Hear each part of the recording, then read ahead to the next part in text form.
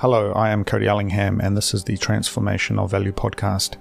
Today I talk with the Kiwi Bitcoin Builders.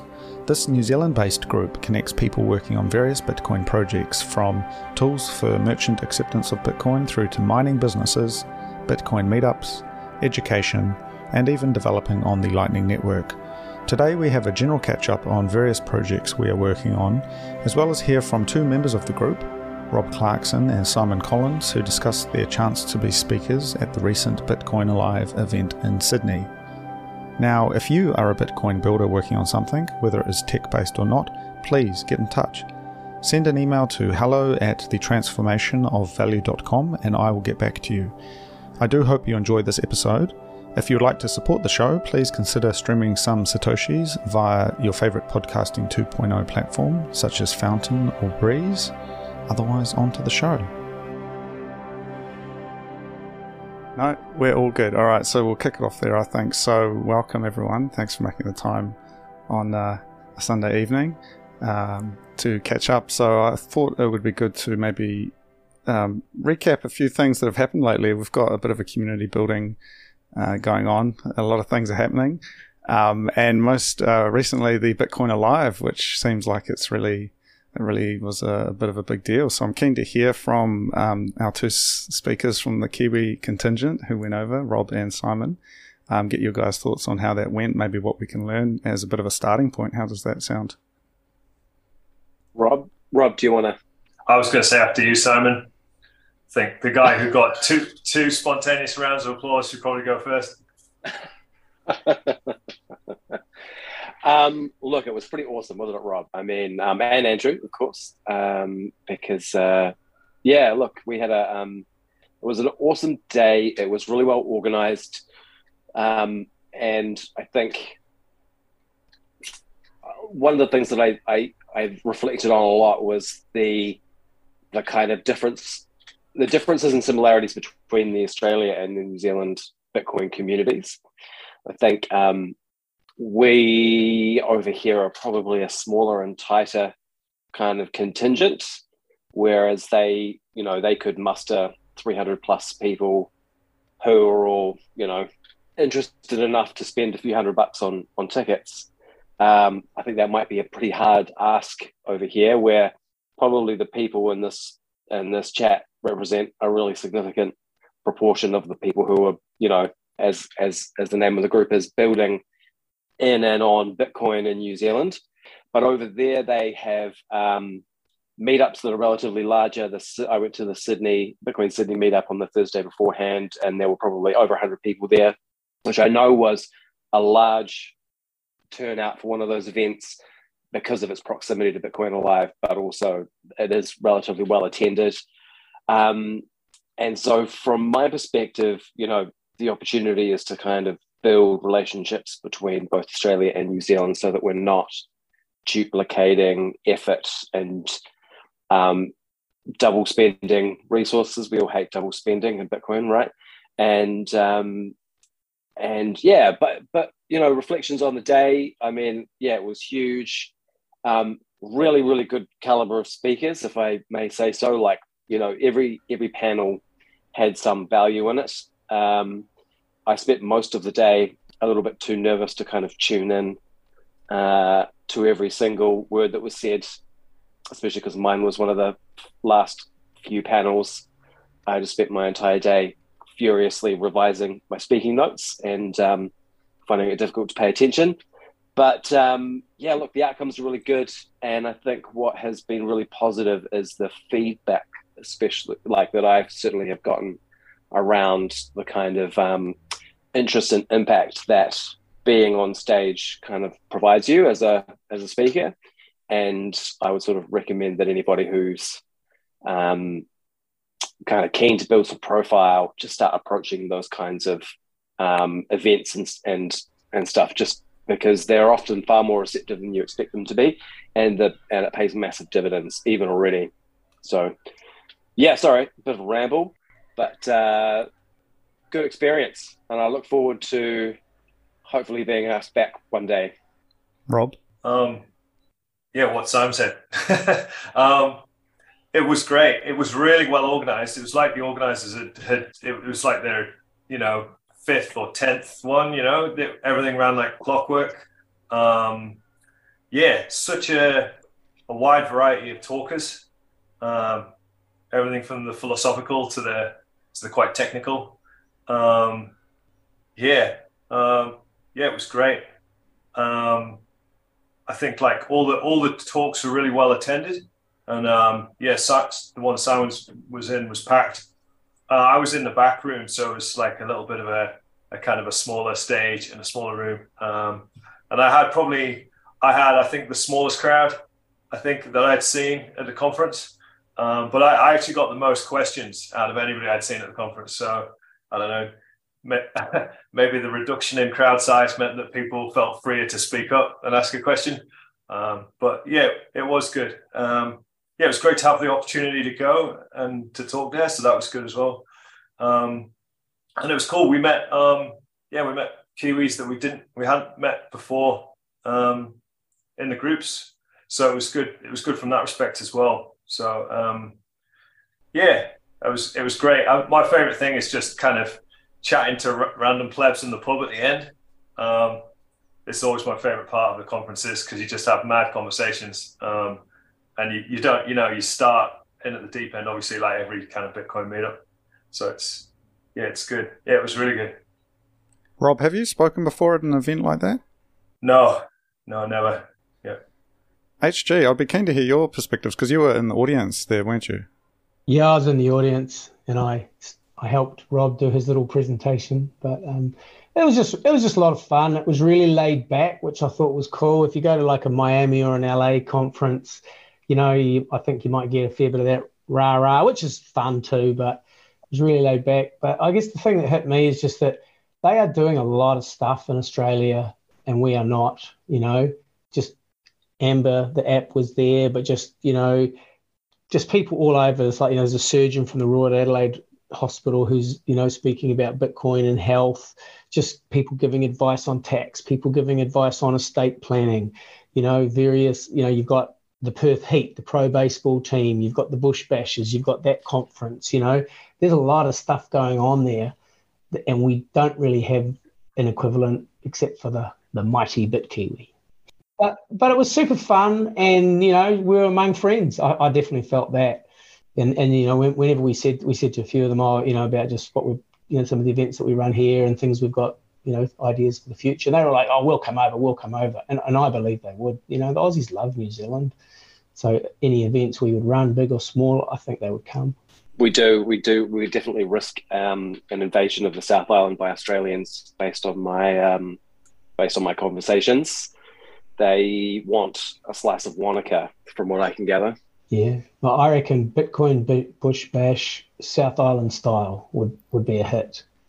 I'm curious, what's the infrastructure like in Australia for Bitcoin? Is there like off-ramps for merchants or anything like that, the stuff that we're exploring here? Like, are they a bit further along in terms of merchant adoption as well? Or? Yeah, I don't really know.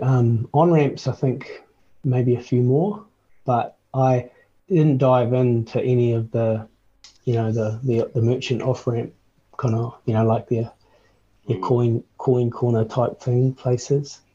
I orange pilled an Uber driver, so there's at least one Uber driver that's going to take Bitcoin pretty soon. Yeah, I'm not sure. I normally look on the BTC map, but I think I was just so busy, I just didn't get a chance to check it out.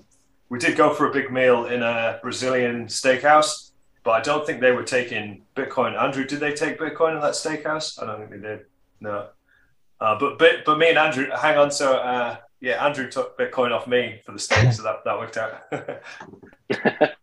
Actually, Rob, what were you presenting there? Actually, I was talking about the Bolt card, which is the tap and go for the Lightning Network.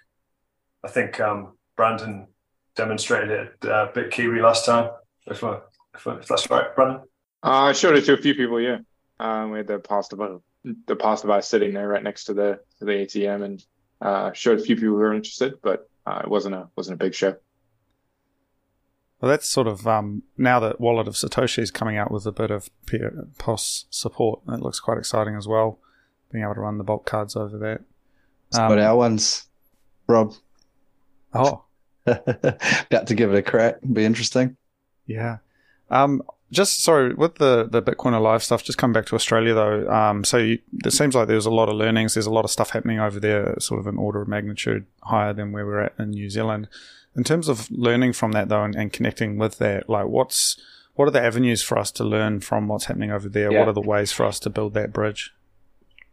So I think something really important to say here is that I don't think that the quality of what's happening in Australia is any better than what's happening here.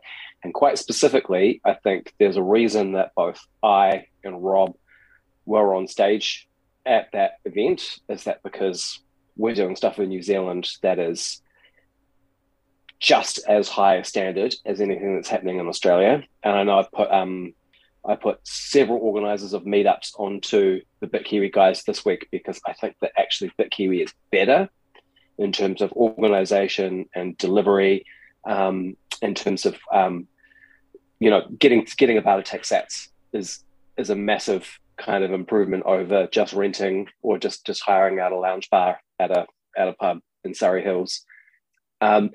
So I think really important just to kind of preface or to kind of reference that like what Rob's doing with Bulk Card is just as good as anything that's going on, if not better than anything that I saw going on in payments in Australia. What I had to say, if I may say so, was at least as interesting as anybody else on the panel that I was on. And so I think it's really important that we don't kind of position ourselves as the poor stepchild of Australia and Bitcoin, because we absolutely are not. We are just smaller. And we are just smaller because we are smaller. Like any meetup that you might go to, huge number of the people that are at these things are just buyers and hodlers. They're not developers, builders in any regard. So I think, that would be my key takeaway here, is that we don't need to go begging to Australia to please be included in your amazing Bitcoin works. We have the opportunity to work alongside Australia to build a kind of Citadel South Pacific in Bitcoin. And we have as much to add as any single individual company group in Australia alongside them. So from my perspective, and onto your question, Cody, is that what do we do from here? I think we need to build strong community relationships. I think we need to know what's going on, who's doing it, and what do they want from collaboration, from funding and work, and what are the gaps that both sides see as needing filled, and what resource can each side of the ditch offer to do so.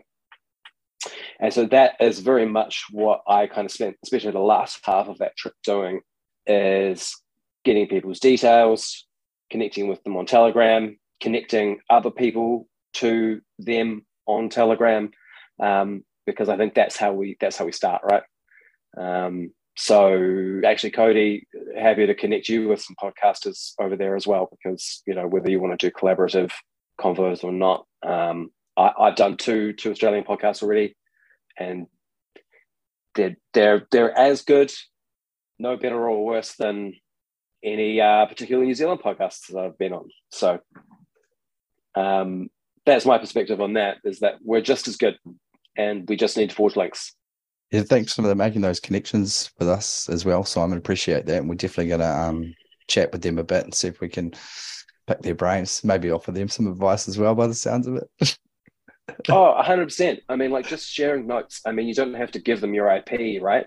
But I think there's an amazing, like a BitKiwi Sydney event would be awesome, right? You guys go over, set up the kind of stuff that you guys do at one of their events. That'd be over the moon. Yeah. And you've got the branding, with the BitKiwi, you've got the branding so that you could actually deploy that. It doesn't have to be in New Zealand. You've got 100%. all of the visuals, all of the style, all of the vibe to actually deploy that anywhere. And I think it straight to Bondi. Yeah. Hey, one thing that was a bit of a little discovery for us was this guy Ferris, his name is, who runs the Bitcoin Basics. Was that the name of it, Rob? He's an American guy originally, but he lives in Nelson. He got a partner in Melbourne, a business partner, and they run this podcast called Bitcoin Basics, and they've done like 300 episodes, and they've interviewed some quite big names. And someone happened to walk past me and go, "Oh, that guy's from New Zealand," and we ended up kind of going and having dinner, and he come and had dinner with us. And so I've connected with him on Twitter, but I think definitely get him into the community because he's definitely out there doing it. Totally. And I'm due to do an ep with him as well. I ended up talking to the organizer of the Brisbane Bitcoin meetup, and I was telling him about Kiwi Lamb's token system for the beers. And I think that's got, because we were talking about this at the last Bit Kiwi there, about that being quite handy for when you haven't quite orange pilled the bar yet, having something that you can use to be able to use Lightning in the bar, and so people can see it working and then still being able to buy beer, if albeit indirectly. Yeah, so I think there's I definitely think we're ahead in some ways. Yep. Just on that note as well, everyone, I don't know who's had a chance to listen to the latest episode talking with the UK Bitcoin meetup guys, Bridge to Bitcoin and Suffolk Bitcoin, that I did the other day, but I had a really great chat with them and understanding how they're organising in the UK, because they've got a really good system, and I was quite blown away by their merchant adoption approach, which looks at basically positioning themselves as a marketing company to create interest in Bitcoin, and going to these seminars and these kind of events where people talk about that sort of stuff. But I feel like there's a lot of that, the organizational approach to how they've managed to do that, and they've got Telegram groups for each region in the UK, and they then have like another group for just the organizers of those groups, and there was just sort of some basic comms stuff there which I thought was quite illuminating, and so they've been able to get really quite a bit of penetration for merchant adoption in the country. And coming back to what Kiwi Lamb's been working on as well, I still feel that there's a real opportunity to open source that approach, maybe not necessarily the underlying tech, but even just how you can make any venue accept Bitcoin for an event by having this kind of middleware interface, so they don't actually have to touch the Bitcoin straight away. I think that's really powerful, and that could get some real global traction if you were to sort of package it up as a thing. So certainly there's a lot of potential there. Have you done a video demo of that, Matt? Because at the Sydney thing, the bar, the hamburger place didn't accept Bitcoin.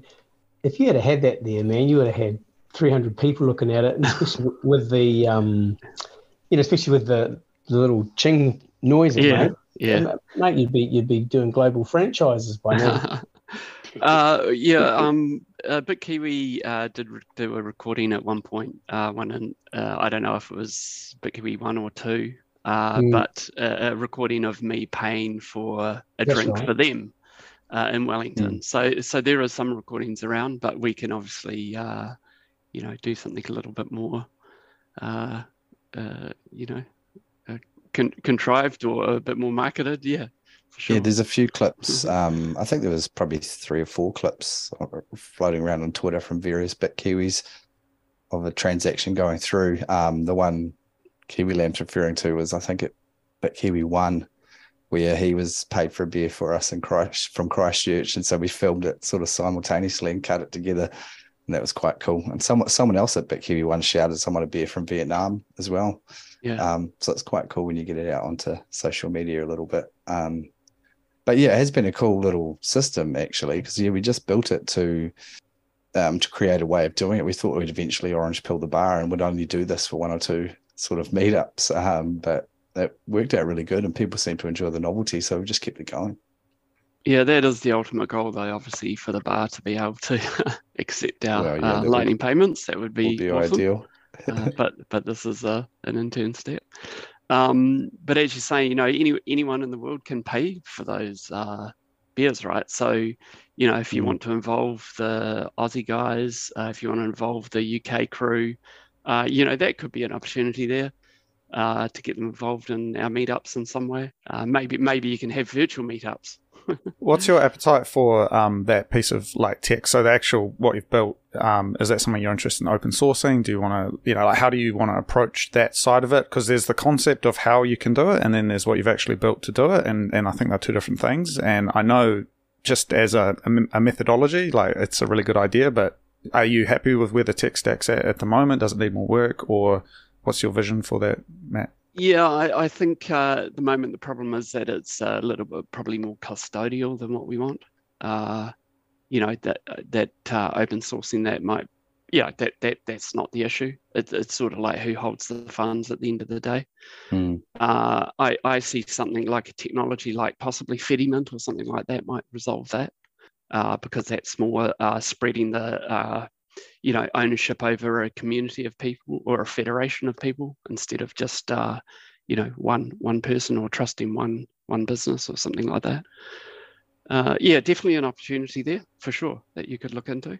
But I think that as I said, the ultimate goal, right, is just accept it yourself. Then we don't have to have this. But if meetups and stuff want to use it, they definitely could.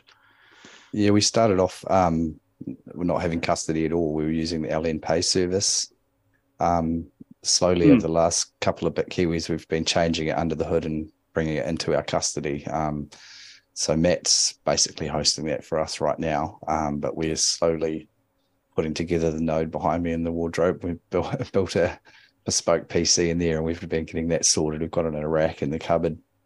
Just been adding some bits and pieces to it and going through our own journey of learning about Lightning a bit, so we can connect in some channels and then sort of cautiously, conservatively take custody over time without risk of the system falling over. So eventually we'll have it in our own custody as well. But part of the cool thing in that journey is starting to open up our eyes a bit around a little bit of a circular economy, because I'm aware that Brandon and others are running nodes in a pretty stable manner by the sounds of it. So once we're connected properly, well, we've got channels open, but once we're getting transactions going through connected to Kiwi Lamb's node, and then we connect with others, I feel like this group and others around New Zealand, if we all connect in this way and get more experience and better at the Lightning network, we're basically creating a circular economy all on its own, which is pretty cool. So we can see some expansion with it. Like we started off just paying for these drinks, now we're sourcing Bitcoin Magazine and selling that at the meetups as well. And so we were thinking of transferring that into the system, and then basically you can do anything with it. And if we're all connected, people can open up their own opportunities around the country, hosting their own wallets and collecting sats for various things. And we might have a large number of sats actually routing through all of our nodes, which would be a pretty cool sort of story, sort of a semi-circular economy going in New Zealand, which would be pretty cool. Thank you for that, Paul. I agree. I'm wondering, just on a technical level, I was posting some questions the other day in the Telegram group around Lightning. It's still something I'm learning about at the moment. But with opening nodes and that circular economy you talk about, is there a way for us to maybe discuss that a little bit more? Because I feel, there is a lot of people running their own nodes, their own services, and one of the big things is you can connect to someone else's nodes, right, and build those channels and that sort of thing. So I'm not too clued up on how the technicals of that might work, but is that a possibility, like having I guess a platform for talking about that, whether it's a group chat or something? Sure. The upside of doing that would be, if we're running, events, businesses, actually building on the Lightning Network, having our nodes connected to each other, and in people actually having self-custody on the Lightning Network, we make an efficient system that actually runs here, and we're not all running through, Waldo Satoshi and the other large nodes in the network. I said earlier in that chat, like, the Lightning Network isn't just one network. It's a collection of it's one big network in some ways, but in other ways it's many small networks. I have a network of large nodes that I connect to. I have a network of plebs that I connect to, and I have a network of New Zealand nodes that I'm aware of that I connect to. And, the more traffic that my node sees through those New Zealand nodes, the better, as far as I'm concerned, because those are the ones that I'm going to keep no matter what, even if they're not profitable. So, it'd be nice to make them profitable. So let's do it. Yeah. Yeah, it just helps increase the liquidity, within our country as well, right? And routing payments as well. So that's helps having connections to other nodes. And just on that, I was just looking at my node today, and I thought, oh, when did I start doing my first payments through here? It was sort of February 2019. And the reason why I looked at that is because I actually pushed through 2 payments in Lightning that were quite significant. One was 1,500 New Zealand dollars, and the other was 2,000, and they just worked. Nice. And like that just wouldn't have happened, even probably a couple of years ago. I do remember when first hosting a node, you sort of started to have trouble with routing 100,000 sats or something like that. So yeah, definitely things have changed for sure. There's a lot more liquidity out there. I've had very much the same experience when I started, playing around with my first node. I went relatively deep and tried really hard to make the thing work. And so I put, a reasonable amount of Bitcoin in there in terms of liquidity and tried to find some good nodes to work with. And I struggled a little bit, you have trying to tinker and update and do things differently because it wasn't, it mostly worked, but those, for a system like this, as we know, like FPOS works most of the time, but we all still hate it because every once in a while we go to the place and it's, it's down, right? We need a network that is up all the time and is always working. And for the last, and I said this in one of our Telegram channels the other day, for the last 6 months, I can't remember a time where I got frustrated, trying to make something happen. Transaction with my node, it's been getting a lot better. And it's time to build on it, I think. And just can I ask that, do you see that those improvements are because of the quality of your infrastructure changing, the development and the software that is available to implement on those nodes, or is it your own liquidity on the node that's improved? For myself, I'll say that my liquidity has improved over time just because naturally, as I've been trying to build things up and do different things, I have like 4 or 5 nodes now. So I've got liquidity going to those. And so I've definitely built up liquidity over time. But I think the 2 primary reasons are that it's been quite a few improvements just on the implementation side of things. LND itself or C Lightning, Core Lightning, what do they call themselves these days? With the routing, algorithms they're using and just the ways that it's actually operating and choosing routes and things like that. We're just getting fewer failed payments. And then myself personally, it's just using tools that make managing liquidity a lot easier has also been a big game changer for me. It's made it so that I don't have to spend so much manual time thinking about, I'm going to be using Wallet Satoshi today or paying people that have Wallet Satoshi today. I need to make sure I have liquidity there. Like I don't actually have to think about that much anymore because I've set up some automation around that. And those sorts of tools getting a lot better from say 2 years ago is one of the things that's made, my node specifically work more reliably. Yeah, I kind of go the opposite way of that.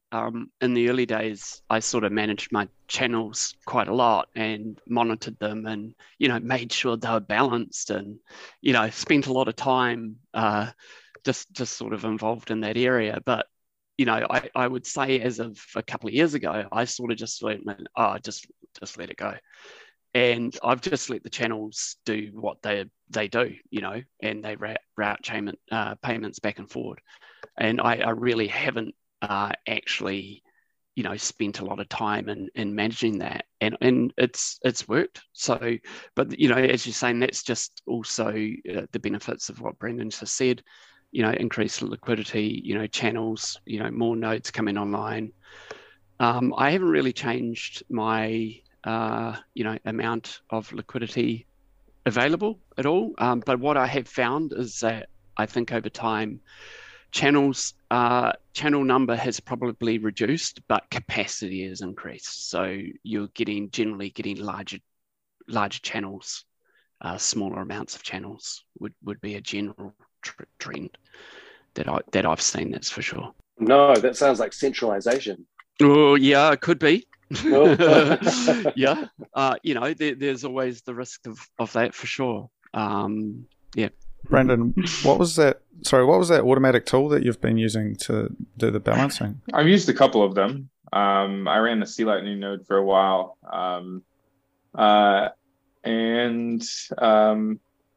The one there, I can't remember what it's called exactly. It was kind of boss in the name, CL Boss. I used that for a little while, but today my main node has LND on it. And so the tool that I use there is called LNDG.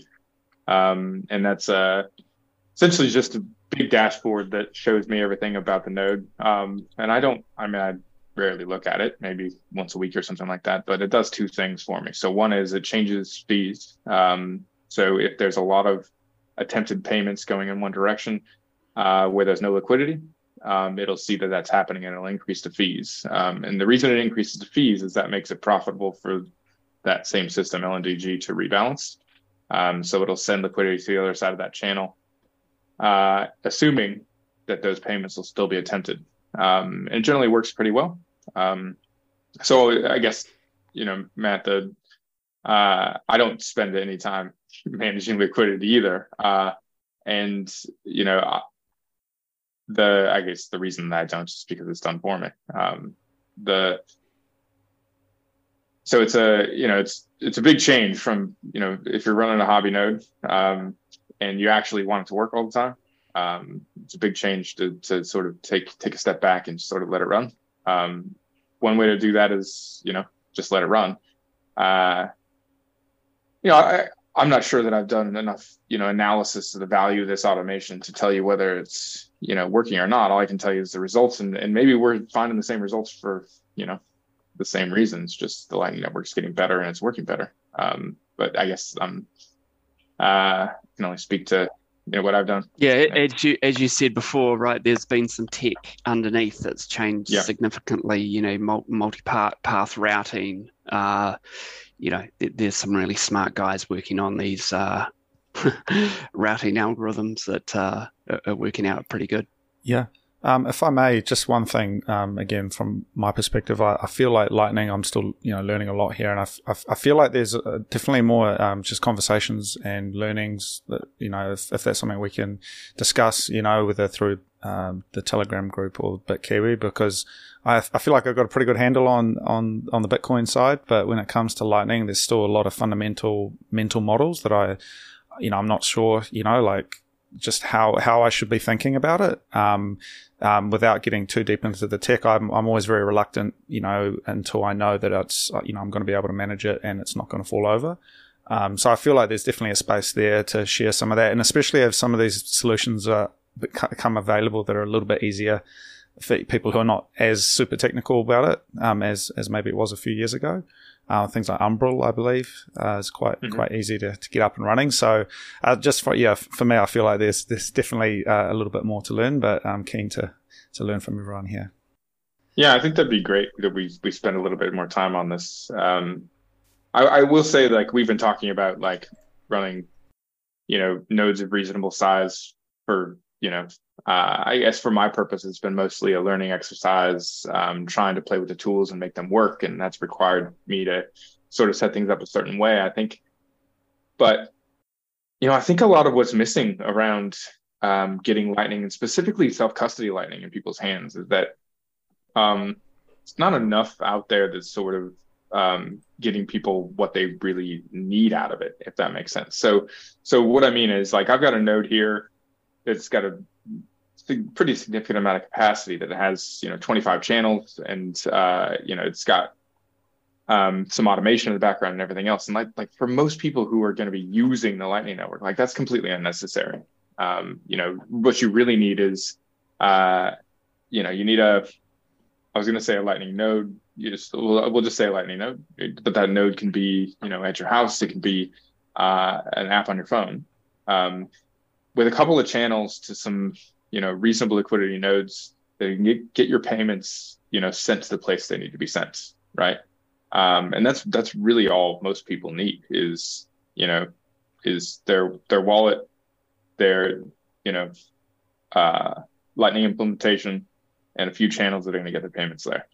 And there's not, obviously there's a lot of focus or a lot of adoption of the custodial apps, because that's, taking that ease of use and ratcheting it all the way up. But I think the missing piece in self-custody is just, how you get what you need if you're just the guy's going to put a few $100 in your wallet and go spend it over the course of a week, right? That self-custody infrastructure is not quite there. Yeah, I think that's what we need to educate people on, though, right? Is that this is not a savings system. Let's not store large quantities of value in a custodial Lightning wallet. I think the education around that is the more important thing. Let's use it for what it is as a payment system. Let's put a little bit of money in your wallet to use, daily, weekly, whatever. But it's not there to, hodl your Bitcoin, so to speak. So that is a key thing. So I don't have an issue with custodial Lightning, as long as people are using it in a responsible manner. I guess that's what it comes down to. If you've got dozens of Bitcoins in a Lightning wallet and it's custodial, I think that's just probably irresponsible, but that's an education thing.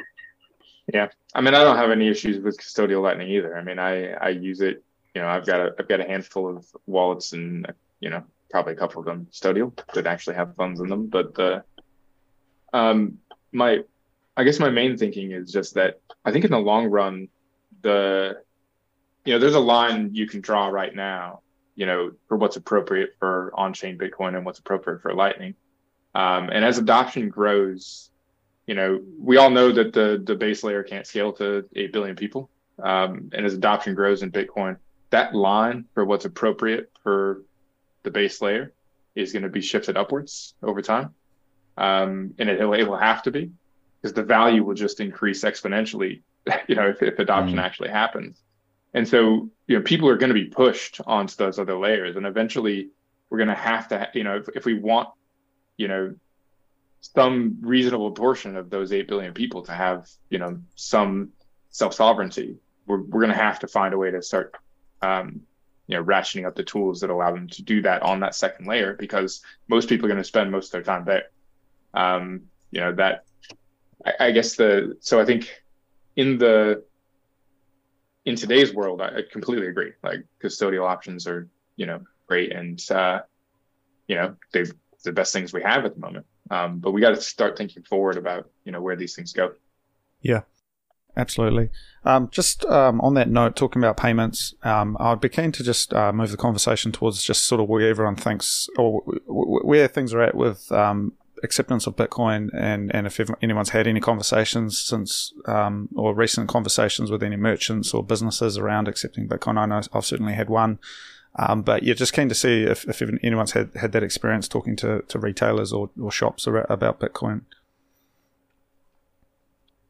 Yes, Beekeeper in Queenstown I'm talking to at the moment. Sounds like he's pretty keen to accept Bitcoin for honey. Honey, of course, I guess, is found everywhere in New Zealand. So I guess he's looking for a point of difference. So that's pretty good. So might not be economical after he shipped it, but the fact that he's accepting Bitcoin for it, it could be a point of difference. So helping him out with that. So I'm setting up sort of low cost setup. So it's Shopify, and then for the Lightning payments, OpenNode, which is a custodial payment solution, and they seem to integrate nicely together. So hopefully it should be a sort of a code-free setup, and then. Then he should be able to just pay the bill and it should keep working. So I'm kind of I was going to ask is so did you say it's called OpenNode? OpenNode.com. And is that a Shopify plugin from the plugin store or for the app store in Shopify, or is it a separate entity? Yeah. Like, do you have to? So you say it's no code, but is it a one-click install through Shopify, or? Yeah, that's my understanding. Awesome. Yeah, so you can't seem to find it in the Shopify add-ons list. They had Crypto.com, which wasn't going to do. They had BitPay, which wasn't going to do either. And then, so I actually had to go to OpenNode separately. And then OpenNode have a link from their side. You have to KYC yourself onto OpenNode, and then they have a link that connects you to Shopify. So you make sure you're signed into Shopify on the same browser, and then the connection goes ahead. At the point at which I got to the point of the connection, unfortunately, the beekeeper hadn't KYC'd himself with OpenNode yet, so I wasn't actually able to do that connection, but it would be a one-click solution, is my understanding, once the account was properly set up. Excellent. Awesome. So just on that note as well, experience I had recently, went to a Indian restaurant and was talking to them about Bitcoin. They're a new place in Wellington, and you don't see too many new places open up. And so I had a chat with them, and they were really struggling to get people through the door.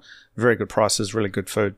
Some of the best I've had, in fact. And I was just saying, hey, Bitcoin, is this, you guys are interested? And this came off the tail of talking to the Bridge to Bitcoin guys in the UK. And I saw an opportunity here where it is a marketing service, really, because I'm happy to put in a little bit of time to get Bitcoiners to this place, because there's nowhere else in Wellington where I can spend my sats for lunch. And I realized, man, I'd be happy to take a few photos for them and to actually do a bit of a package. And I feel like that's what the Bridge to Bitcoin guys have successfully deployed. And so similar here, whether it's a beekeeper or a cafe or whatever, it's almost like a small package that gets them on the map, and then they become a destination. And especially for new businesses who have just maybe coming out of the whole melee that we've been in for the last few years, as new businesses open and they're looking for a way to get the word out, I feel like this is a way to target the niche of Bitcoiners at the moment. And having a pipeline like that, I think could be really effective. Yeah, I think definitely, Cody, there's potential for introducing businesses and then them talking to their friends. Or, I went in to have dinner during the week at Kaima. I hadn't been for a while, and Sam was just so happy to see me. I went in by myself and just sat down, and he's already introduced. I had a conversation yesterday with a guy that runs a coffee cart. It was this guy's not. He's interested to take Bitcoin, but he still needs to understand why it's different to some crypto app he's got on his phone. But he said he would take it, so I'm going to go see him. But Sam told me, he said, there's the veggie shop over the road and a guy that cuts hair around the corner that I mentioned, and they're interested in learning more. So, it's just like little step by step. Sam's our he's like the first merchant we onboarded in Christchurch, and he talks to people and just kind of goes from there. I'm really keen if I know a few of you guys have been working on sort of various things to help merchants sort of get onboarded. It's not something we've been focusing on. We're just sort of focusing on other things, but naturally, because we're sort of loud in the Bitcoin community a little bit, we get, there's always somebody mentions somebody, a store here, a store there. We're always getting or hearing of opportunities, but we don't necessarily have the knowledge to confidently try and advise others at the moment. Mainly, you can easily just show them how to download Wallet Satoshi and take Bitcoin like that straight off the bat.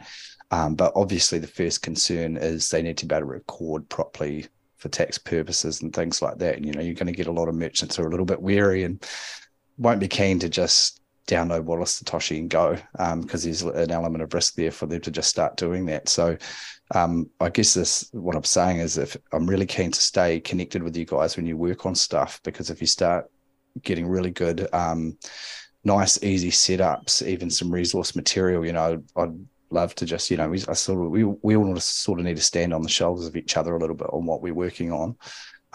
So I'd be keen as to just stay connected and hear about what anybody puts together, and basically cherry pick a little bit so that when we get those noises, we can either put them onto people or we can provide them with stuff that we've gained from people like yourselves. So keen to be involved in all those conversations and keep that going, because you hear of it all the time. Once people hear you're into Bitcoin, you'll just get whispers of these things. There's a guy at my work who says to me every other week that he knows this cafe owner who really wants to accept it, and he keeps asking me about what can he do for the tax and blah blah blah, and I sort of haven't given him too much of the time of day. But as soon as there's something I know out there I can see working and is going well, I can start passing that stuff on, maybe even make it available at the BitKiwi meetups for any merchants who come along. Might be a good avenue to try and get them together with Bitcoiners and learn and find out the best ways that they can do this. So it's awesome hearing some of the stuff you guys are doing. So yeah, keep it up. Thank you.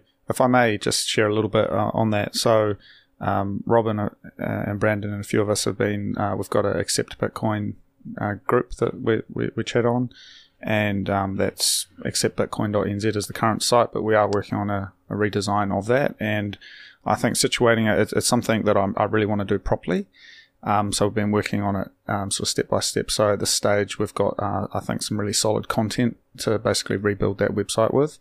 And now I'm looking at the design side. I think the communication language is really important. A lot of the Bitcoin material out there has kind of got that open source GitHub kind of feel, which I don't think is always appropriate for a cafe owner or just a normal person to engage with, to kind of feel that they can, take this and run with it. So at a high level, sort of my vision for basically this year is to get that Accept Bitcoin website updated with a new design and new content that's basically going to give everything, all the questions you just asked, Paul, give answers to all of that, as well as have some case studies. So I've done one photo shoot with someone who accepts Bitcoin, and I'm hoping to get a few more.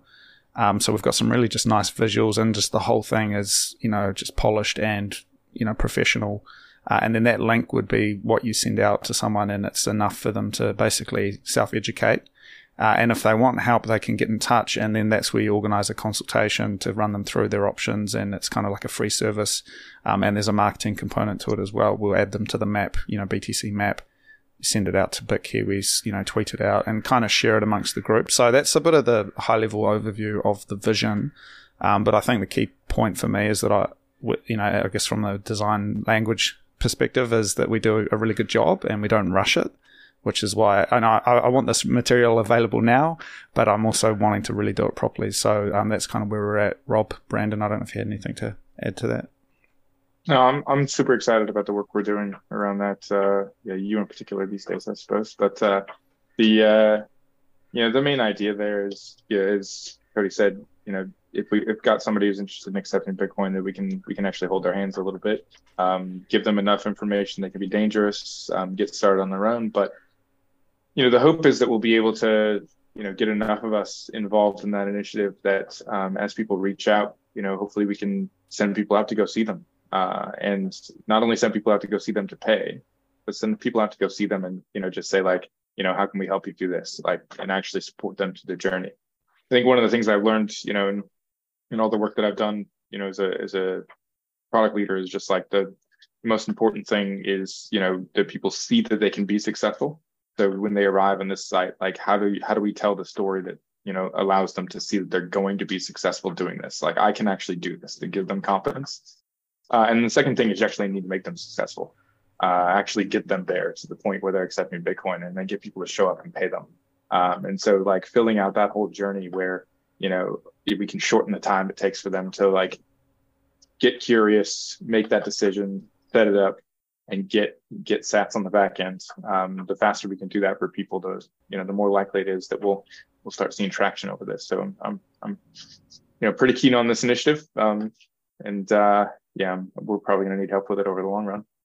Yeah. Sorry, just and adding to that, I think what the big discovery that we all kind of came up with together, actually at Christchurch, we were talking about this, but basically having that touch point within a short period of time. And so someone comes onto the website, they register, they basically say, hey, I've signed up I've downloaded Wallet of Satoshi or whatever, I'm ready to go, I accept Bitcoin now.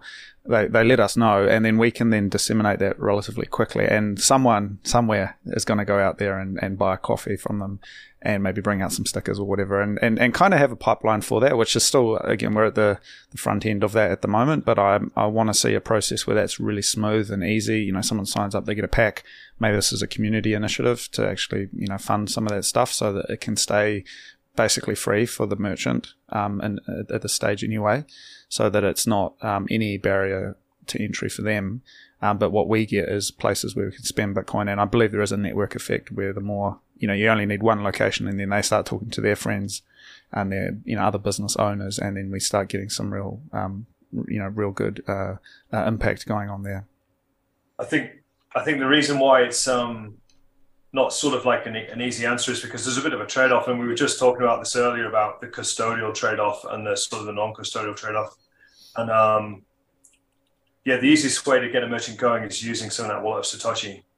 And the fact that it is custodial probably shouldn't stop us from introducing them to that as an option, because it is the easiest way of getting going. And I think going from 0 to 1 is quite important when you're helping the merchant out, and kind of keeping it easy and straightforward. But I guess explaining the trade-off that's being made, and then this, because I see it as a bit of a journey, because they'd be, you'd say, this is Wallet Satoshi, and you don't keep, once you've got a certain amount of funds on here, you need to send them to your cold storage kind of thing. And then, it'd be much better to go with, something that's non-custodial from the get-go. But I do like Breeze Wallet, but things like Breeze, there's little barriers to entry, little slowdowns and little niggles when you try and use it. And so for somebody who's just trying to get into it, if they start to see those kind of things, it can be off-putting, especially as you've got, like you say, you've got all the other things around the accounting and the tax and stuff. So I think, I'm not sure what's going on this, but keeping it sort of, keep it sort of easy, and you can do this. And like you're saying, I think some of the barriers there for the merchants is really they want to have it integrated with their system that they currently use,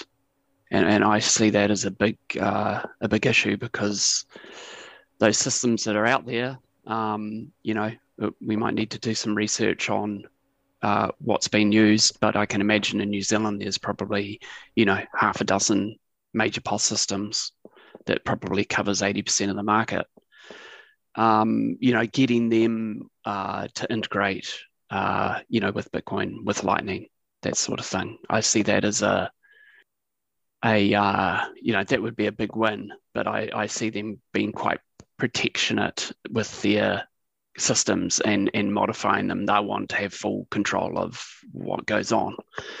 The Wallet of Satoshi idea and using Breeze, kind of works for that. I would say that sort of that, the person actually owns the business. They've got the full say, and they can control the wallet. They might be a sole owner, that sort of thing. But when you step out and think about like a cafe with staff and, 3 or 4 servers, someone like I went to this morning, C1, CAF in Christchurch, they're going to have half a dozen staff on using one wallet. It's broken. They just can't work that way. It kind of really has to integrate with their current POS systems.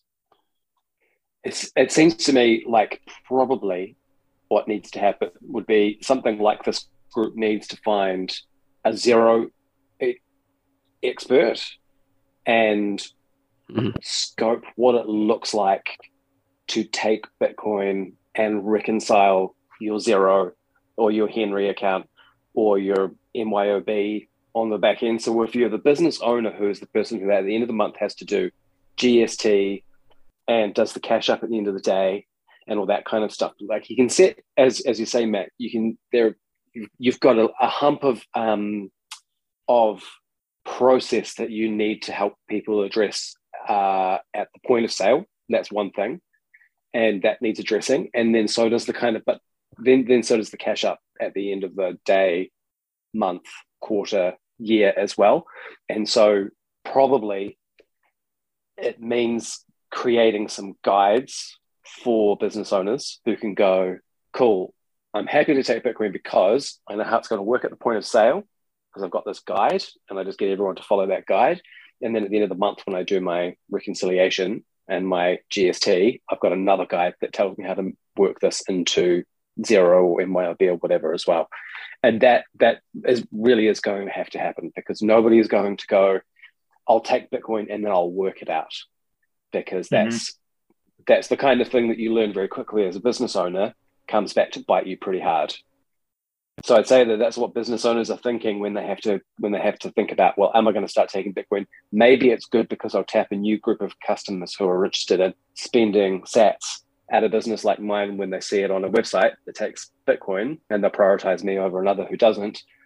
But if it becomes a massive pain in the ass at the end of the tax period, it's the integrations and the work. Drop it like a hot rock. Yeah, the work involved to actually get that. Because I know, does Xero have anything at the moment? Does anyone know? Is there any? Xero. I've looked on the message board. And Xero.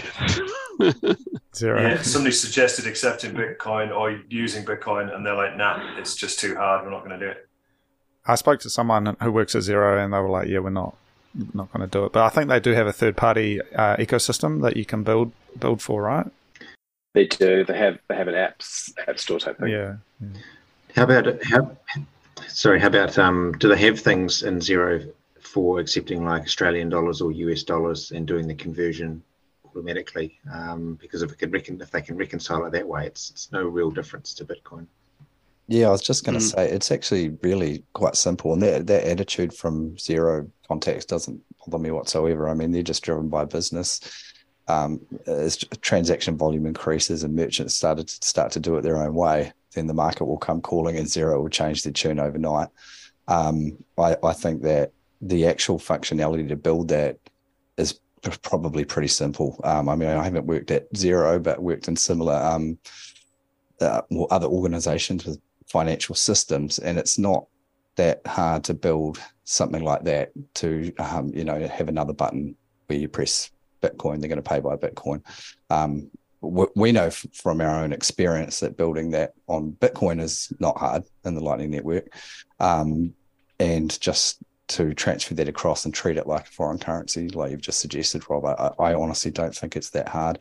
I had an idea once of just writing user story-based requirements and trying to pitch it to Xero or someone like that, because that's where all the work is, and that wouldn't be that hard back in my business analyst days. It would only take a few hours to whip up requirements to write that module to add on to Xero. And then, they'll have crack developers who can just smash that out pretty quickly. I honestly don't think it's that much effort at all, and it will just be an attitude thing. They don't see the demand yet. As soon as the demand comes, they could whip up a minimum viable product pretty easy, I reckon. Maybe I'm being optimistic, but just from what I know, I don't think that'll be a barrier for all that much longer. The market will come calling and they'll do it. Yeah, we'd need a tax person to advise on this, but why wouldn't you just convert the Bitcoin to NZD at point of sale and then just treat it as NZD through the system? That's right. That's the easiest thing, right? I don't know if that's possible. I'm not an accountant or anything, but that would be the logical thing that I would be looking into.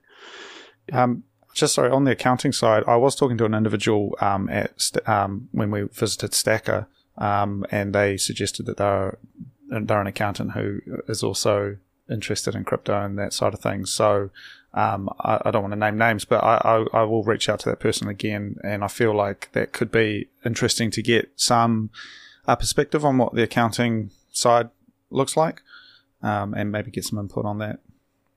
And Paul, what you said about the user stories, I think that's also really great. Even an Artifact, I feel like, we're a relatively small group and it's a small country, but having stuff like this floating around, even if it's the documentation side or the kind of the pre-work, I feel like it can often lead the path and lead the way towards where we need to go. Especially, focusing on Bitcoin, because there might be other stuff floating around that's not that. And so often, not the actual doing, but the pre-doing is just as important to set the direction for what needs to be done. Yeah, it wouldn't be, I didn't fantasize about whipping it up once upon a time, but maybe if I found some hours that have a crack, but I don't think it would be all that hard. And then once you've got some functional requirements, you've got everything you need to build it, test it, deploy it, basically. Well, Henry would be the other one, because I think they're based here in Wellington as well, and I pay people who use that, and I don't see it. It would literally just be like a BTC Pay type thing. Here's my bank account, or here's the wallet address, or the Lightning wallet, the Lightning address to send to.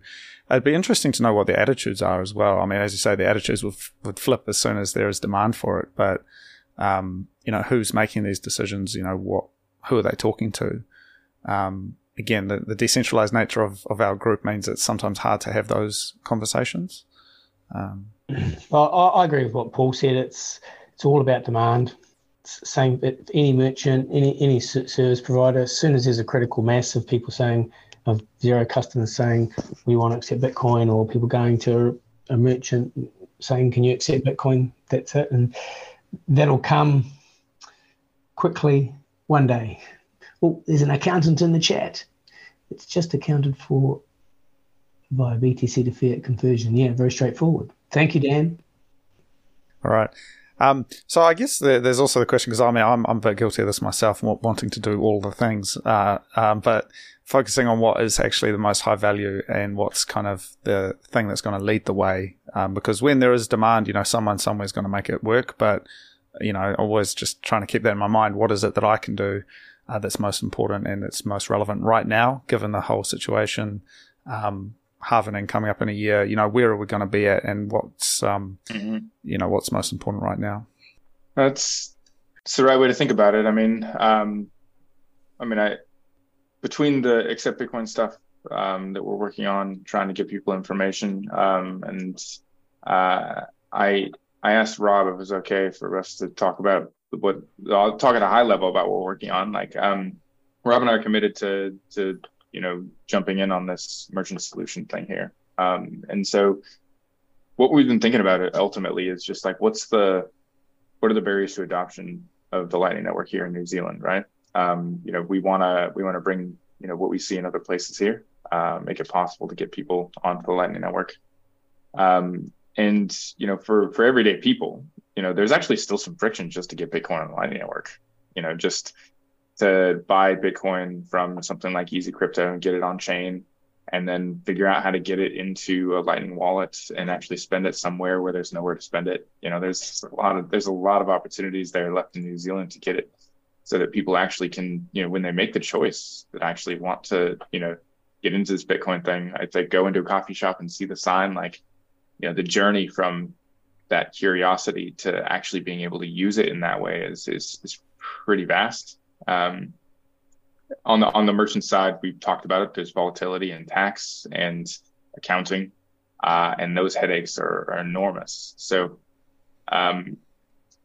we've started working on this, and that first product. There's enough Bitcoiners out there with some Bitcoin on a Lightning wallet that we can go show up at people's places and start spending it. So, the merchant side is that first target. So getting that tool that eliminates those issues, the tax and accounting, and gets people instant payments without the headache of the volatility they're scared of is the key target. So hoping to get somewhere on that soon, and start heading forward. But it's early days. Thank you, Brendan. I think the merchant stuff though is really important, and it's part of the circular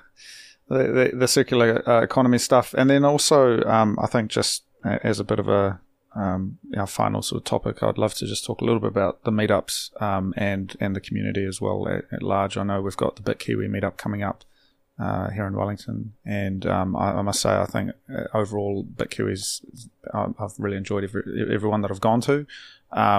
And it seems like that's where a lot of this has come from, is these real life events, which echoes what they were saying. And when I was talking to the UK guys, the meetups really helped activate a lot of people. Paul, what's I guess your vision for where things are at with BitKiwi? What can we look forward to on Saturday, and what's sort of the future and hold for that? Yeah, so next Saturday, Kiwi 5, Wellington, Falk and Brewer, 2 p.m. A few of you guys are in different parts of the country. I'm not sure how many of this group will actually be able to make it this time, but really looking forward to that. We have ordered the next issue of Bitcoin magazine to make available there, but it might be touch and go if it arrives in time. They've given us an estimated delivery date 2 days before, so we'll see about that. We've actually also booked a table at the restaurant that Cody mentioned before, so maybe there'll be a mass orange pilling going on there later in the evening. But we've made a 7:30 booking at, I think it's called Rajdhani on Courtney Place. Rajdhani, yeah. So anyone who comes to the meetup, more than welcome to come along to that. We did a dinner at the Khmer restaurant in Christchurch after the last one, and that was actually awesome. That was the first time we'd organised something like that, and it was fantastic. I think there was 10 or 12 people came there for dinner. And it was a cool atmosphere. It was great. It was awesome paying in Bitcoin. Sadly, we don't have a restaurant in Wellington to do that just yet, but maybe we'll get working on that on Saturday night. So yeah, that's the very next event coming. So that should be awesome. There's also I've seen today, she's retweeting it as well, was this I think she's the partner of Texas Slim, who runs the Beef Initiative. Is in the country, and she seems really excited, is coming along to meet the Kiwi Bitcoiners, so that should be quite cool. I don't know if that means Texas Slim is going to be there or not, can't say for sure, but that'd be pretty awesome. There's a few people traveling from out of the city again, which is becoming a bit of a pattern now, so that's really cool that it's becoming a little bit of a destination event, which is sort of what we've been aiming for, so it's cool seeing that come to fruition.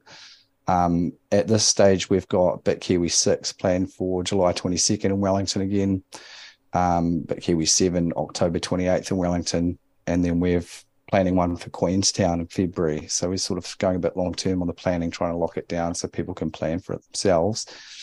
But we're looking at Feb 17th, Queenstown, and we want to try and make that a bit of a big one. So we'll get into some serious planning once BitKiwi 5 is over on the next sort of tranche.